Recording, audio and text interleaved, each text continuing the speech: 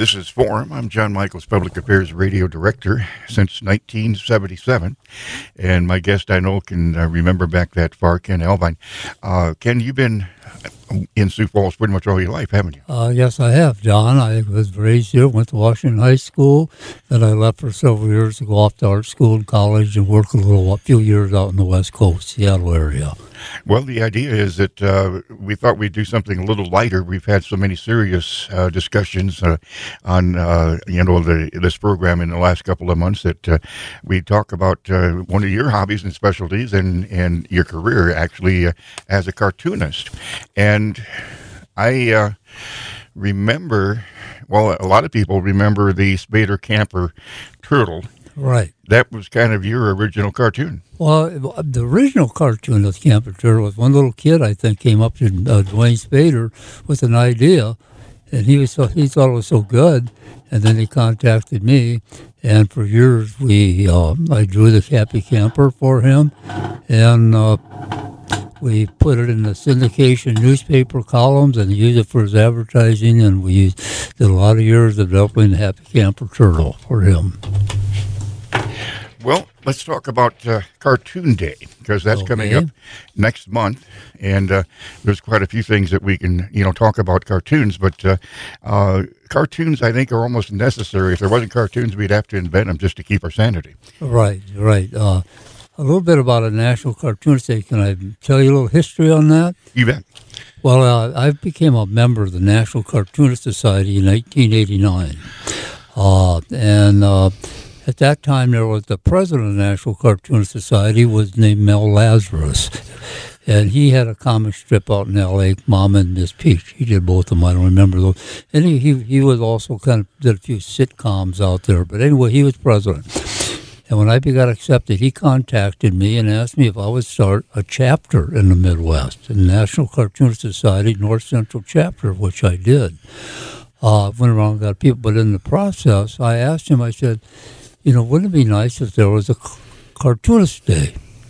And he thought it was a good idea, and he said, but do me a favor, he said, you present that to the National Cartoonist Society Assembly at the general meeting in the Reuben Awards in the Bahamas cruise. And the Reuben Awards are similar as the Academy Awards for Hollywood. So I did, and it was accepted by the General Assembly of the National Cartoonist Society to have a National Cartoonist Day. And, of course, they just tried to decide on the date, and a lot of them kind of made fun. Let's have an April Fool's Day and whatever, have a good time. But we came along to the idea that we would have it the May 5th. That was the first cartoon that was launched in the paper called The Yellow Kid. And The Yellow Kid was launched by Randolph Hearst of the New York Journal. And he had it from 1889. It was May 5th, 1885, and it ran until 1898, where Joseph Pulitzer, I started it in the New York World, and then Randolph Hearst took over for it in 1898 in his New York Journal. I'm sorry, I had to turn around. Well, the thing is that we're talking about something that everybody, their grandparents and their great-grandparents of ours have, been able to look at and smile maybe on a day when they weren't having a good day. And it made it a large part, when I grew up, the only thing I wanted to see in the newspaper was the funnies, the cartoons on Sunday morning. Right. Of course, all my life, I wanted to be two things, either a cowboy or a cartoonist. Mm-hmm. I think most of that time, cowboy was part of our career. But the only way you could get them is through the newspaper or magazine. They didn't have, or maybe you could once in a while go to a movie downtown. But generally, the cartoons were not that easy to get a hold of. They didn't have the television, and so we were entertainment on television wasn't there at that time. Well, cartoons are recirculated. They kind of like Dagwood right now, and Charlie Browne. I mean, they go on to next generations. Dean Young, who's a good friend of mine, he draws, and his father, Chick Young, started it. Blondie, had been around since going on 75, 80 years now or something. Yeah, they are continued. I can tell you a lot of those, Mort Walker's, Beetle Bailey, he passed on, and his sons to draw that now. A lot of the cartoonists' sons and daughters are taking over, continuing it. Well, going back to the timeline, you mentioned the Yellow Kid from 1895, and the Cat Jammer Kids. I remember reading some of their cartoons. Like I say, they get recycled. I'm going to be 76 this summer, so I do go back to ways. Mutt and Jeff. I remember those by Bud Fisher. Yeah, even though that started in 1907, bringing it farther almost was a TV show, the Who Blooming Family. Father Knows Best. Those kind of shows. The Captain and the Kids, I remember seeing some of those. The Gumps, Gasoline Alley. Or Gasoline Alley, right? That's being done right now by Jim Scaganelli, a good friend of mine. That's the third cartoonist that has done it. Well, it used to be in the Argus Leader, but it still runs only about 100 papers nationally. Well, the Gasoline Alley started in 1918. I mean, that's over 100 years ago. Mm-hmm. The Popeye started in 1919. Everybody knows Popeye. Right. I mean, it's kind of like, I think even the young kids know Popeye, with the internet. Barney Google in 1919, A Boarding House in 1923, Moon Mullins, I remember those. Mullins, right. Little Orphan Annie started in 1924, and they're still on Broadway. I know. Isn't that amazing how these cartoons become part of our lifestyle? I mean, and one thing about cartooning, those that you have read, they follow the trends. I mean, the cars they were driving then, it might have been radio back then, and then it moved up to something else. They followed this clothing and styles, and cartoons followed lifestyles. Well, Mickey Mouse, 1929. Yep, Walt Disney did a very rough on it, and Mickey Mouse, right. I bet he's rolling over in his grave right now. But the Tarzan, 1929. Which one was that? Tarzan? Yeah, right. Was it that far on? Actually, in cartoons, Joe Palooka. Joe Palooka, Bud Fisher. Yeah. Blondie, of course, 1930, Betty Boop. You still see that right. on tattoos even. Mm-hmm, cartoons, right. Dick Tracy, 1931. Chester Gould. He was, everybody followed Dick Tracy, didn't they? Smiling Jack, Little Abner. I remember, what was those little white things that run around? He drew his last panel in 1946, but Little Abner, Donald Duck started in 1934. Of course, that was Walt Disney. Terry and the Pirates, Nancy, 1938. Superman started in 1938. I think that was one of the first comic books. Yeah, Jerry Siegel, and they started that, and it's interesting. It took a lawsuit because the comic company didn't want to give any royalty to the family after that. It became quite a because Superman, became very, very big, and they sold it out to them. They pretty much gave away their rights to receive, did on that. Well, Superman today is going through a lot of different aspects. Batman, our morning man, of course, Greg Balfish is a Batman fan, and that started in 1939 with Bob Kane. Brenda Starr, I remember her. Archie is still, there's still cartoons about Archie going on, even the movie, I think, not too long ago. The Sad Sack was kind of 1942. Of course, that was during World War II. Yeah, I like Sad Sack. Mary Worth was kind of the original soap opera. Little Lulu, I remember comic books from her when I was a kid. Steve Canyon, that was something that was, he always had the latest technology, airplanes and all that kind of thing. Pogo was kind of the Louisiana kind of sound. Beetle Bailey, 1950. Walker, right? Yeah. Venus in 1950. Dennis the Menace in 1951. Yeah, he's never gotten any older. No, and after those, you kind of stopped right there. And all of a sudden, some big invention came in, television. And those people that Charles Schultz and Mort Walkers and Bud Fishers and Hal Cap, and they were kind of like they were on the Johnny Carson shows. They were kind of celebrities of our time. But after that particular time, it seemed like the names of the people producing weren't quite as well known. But Saturday morning cartoons. Right. We grew up on them. Right. Super Saturday or whichever actions, and the so many different animations. I guess it wasn't so much a cartoon, but animations. But the one thing that we want to mention a couple of times while we're talking here is that first of all, Ken, we're talking to Ken Alvine. You actually brought the National Cartoon Convention to Sioux Falls, I know, a couple of times. Well, I've been, as I told you, when I got accepted in the National Cartoon Society and I became and they asked me to start the local chapter, I went around and I contacted a lot of people, and we held our first meeting for the North Central chapter in Sioux Falls at the old Pettigrew Library, that round one, and we had, some chicken for our main meal. I got that. And that was a really grassroots getting off the ground. But after that, we did hold several of them in Sioux Falls, and my goal was at that time to bring a lot of the major cartoonists into Sioux Falls and kind of introduce Sioux Falls to the cartoon industry. And we brought people like Nancy, I think I've been on your program, Ann Talness, she was a Pulitzer Prize winner from Washington Post, D.C. Tom Richmond, Mad Magazine cartoonist. We brought in many of them. I think the person with Mad Magazine just passed away in the last month. Well, Jaffe. Yes. He was 101 years old. 101 years old. 101 years old, a living cartoonist, oldest cartoonist still working. And he was one that created the fold-out in Mad Magazine. Well, the one you could fold over and it'd be a different thing. Yeah, he was one that brought that out. That was ingenious. But that kind of defined that age for those of us that were young back then. Right, and now the Mad Magazine, like people that have passed on were like Mort Drucker, L. Jaffe, a lot of these people that were people identified with them when you were growing up reading Mad. It's a younger age now, and they're doing just as well. But that magazine actually closed, and they're being published on a smaller scale now.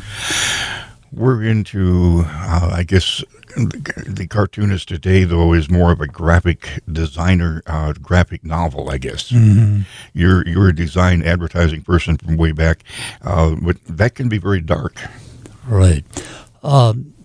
People ask me a lot of times, I say, what's with the comic industry?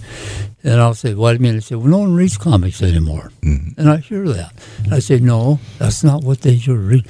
Maybe they don't take the newspaper anymore. The young people, I have children, grandchildren, and they don't, that dates my age, but they don't even subscribe to the newspaper. They get it off the computer.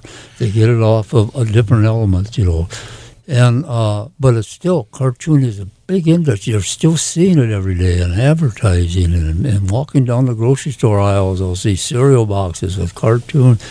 So people are reading them. They're seeing them. But I think a lot of people identify to what we were talking about before TV.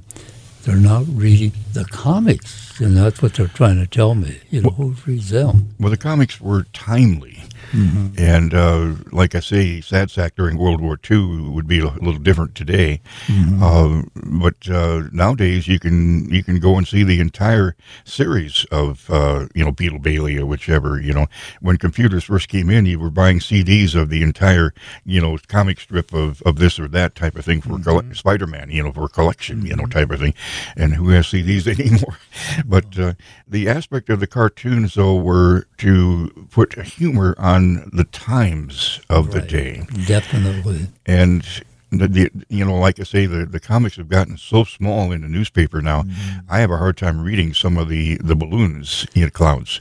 Right. They're and sometimes, if you have your favorite cartoon, you like to read it. I remember I had my grandfather. When he was very old, and I used to walk by he had a trailer house in the back of our backyard, and we're part of Sioux Falls. And every morning I'd stop in and read him Little Orphan Annie.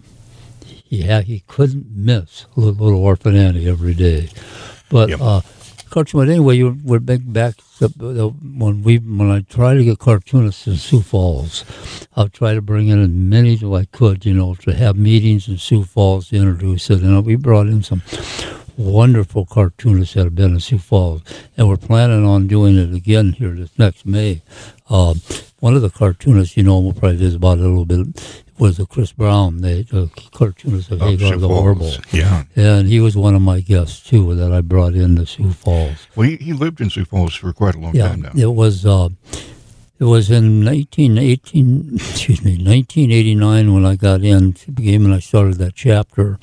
And I started bringing people in, and Chris Browne and I became real close friends because I started National Cartoonist Day. I think I mentioned that. Mm-hmm. And he recognized, and we became close friends. He supported me on that. So I invited him to Sioux Falls to be a speaker at our chapter meeting and also to be in the Augustana Viking Parade, which Augustana was very happy to get to him. And so they were in the parade, and he spoke at Augustana College, and we had a good time. About 2 years later, I get a call back from his wife, Carol, and said, Ken, we love Sioux Falls. We're moving here. Well, so they moved to Sioux Falls. I helped them find a home, and he was here close to 20 years until he passed away here a couple months ago. Where did he live before Sioux Falls? He was in Sarasota Springs, Florida. So he moved from the state of Florida to South Dakota. There are 3 reasons. Okay. One, the humidity. If you ever knew Chris, I don't know if anything to do with it, but he's a pretty big fellow. Mm-hmm. You know, he's 300 pounds. He kind of lived the life of Hagar, I think. Hagar, yeah. And secondly, he said he got tired of evacuating.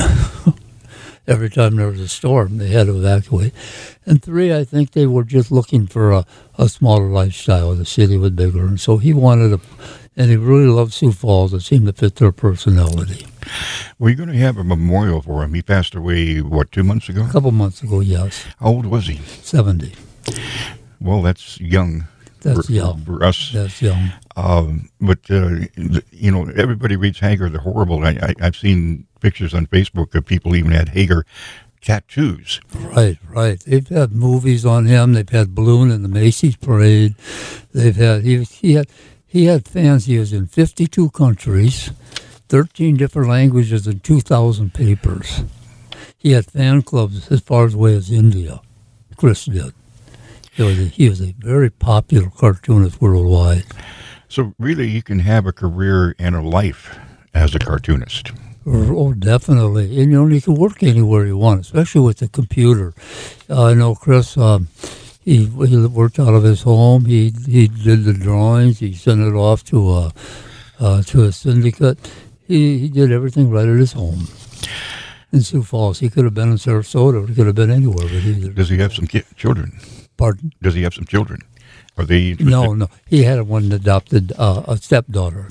Is anyone going to continue the Hagar the Horrible any chance? Yeah, it's being continued. His brother Chance lives in Connecticut, and his brother Chance draws High and Lois.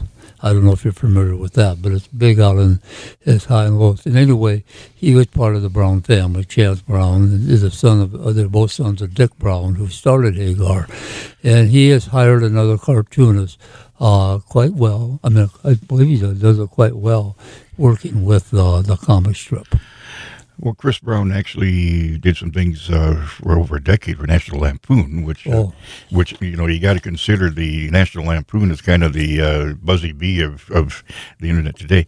But he's had quite a career, and you're going to have a memorial for him coming up on May 20th at 1 o'clock at Wildwater West, Sioux Falls. And that memorial, you're going to have a lot of the national cartoonists there.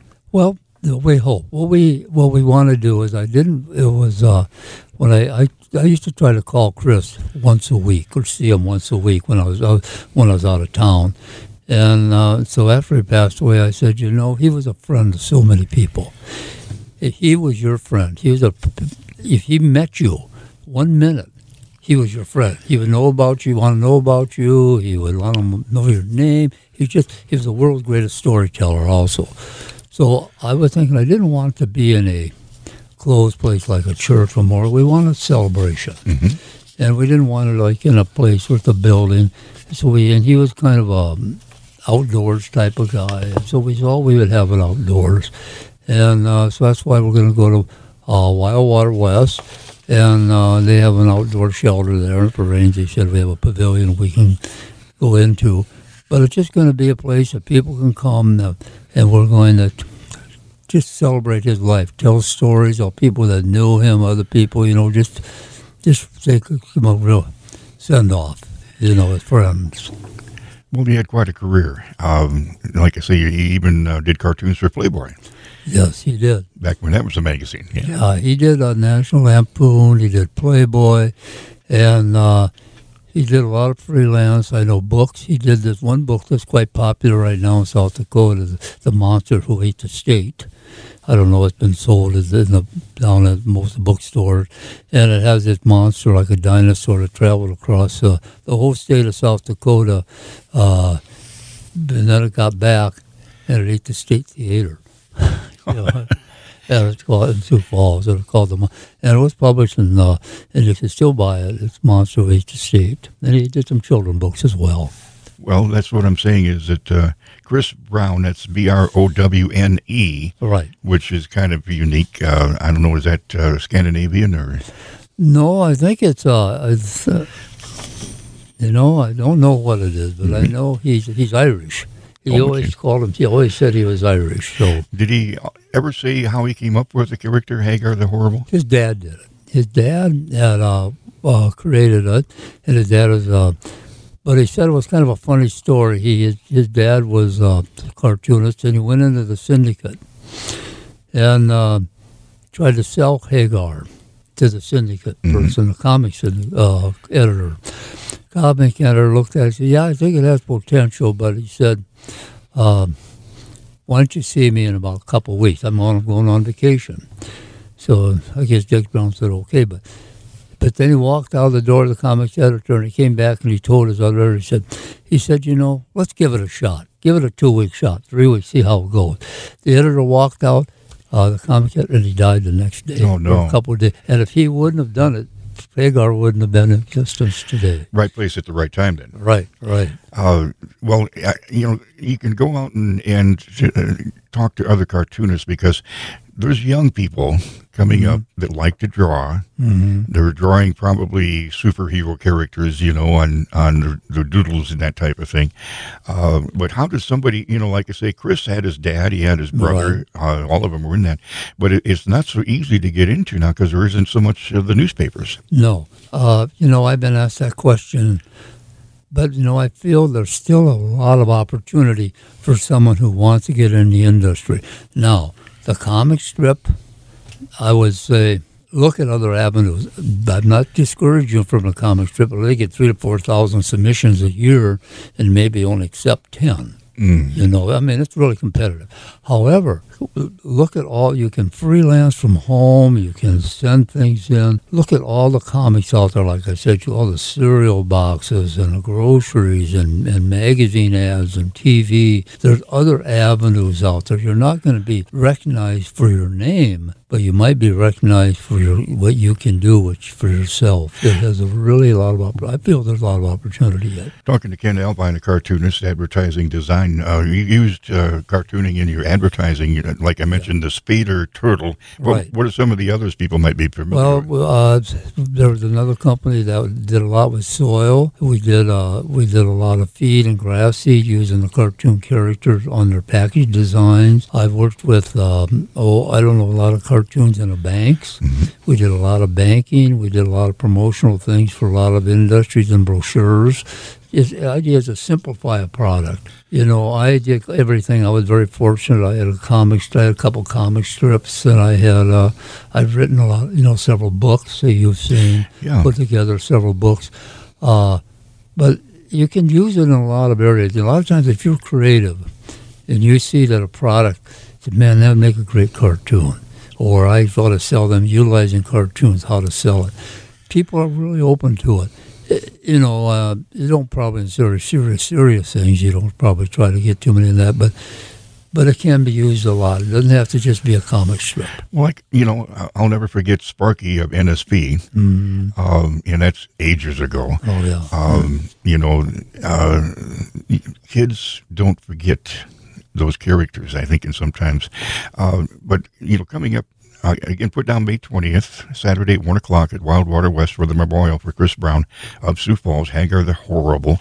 I'm sure that you can get some autographs from some other cartoonists and that type of thing, too. They'll be there. Ken, you've got quite a life in the cartoon and design aspect of it.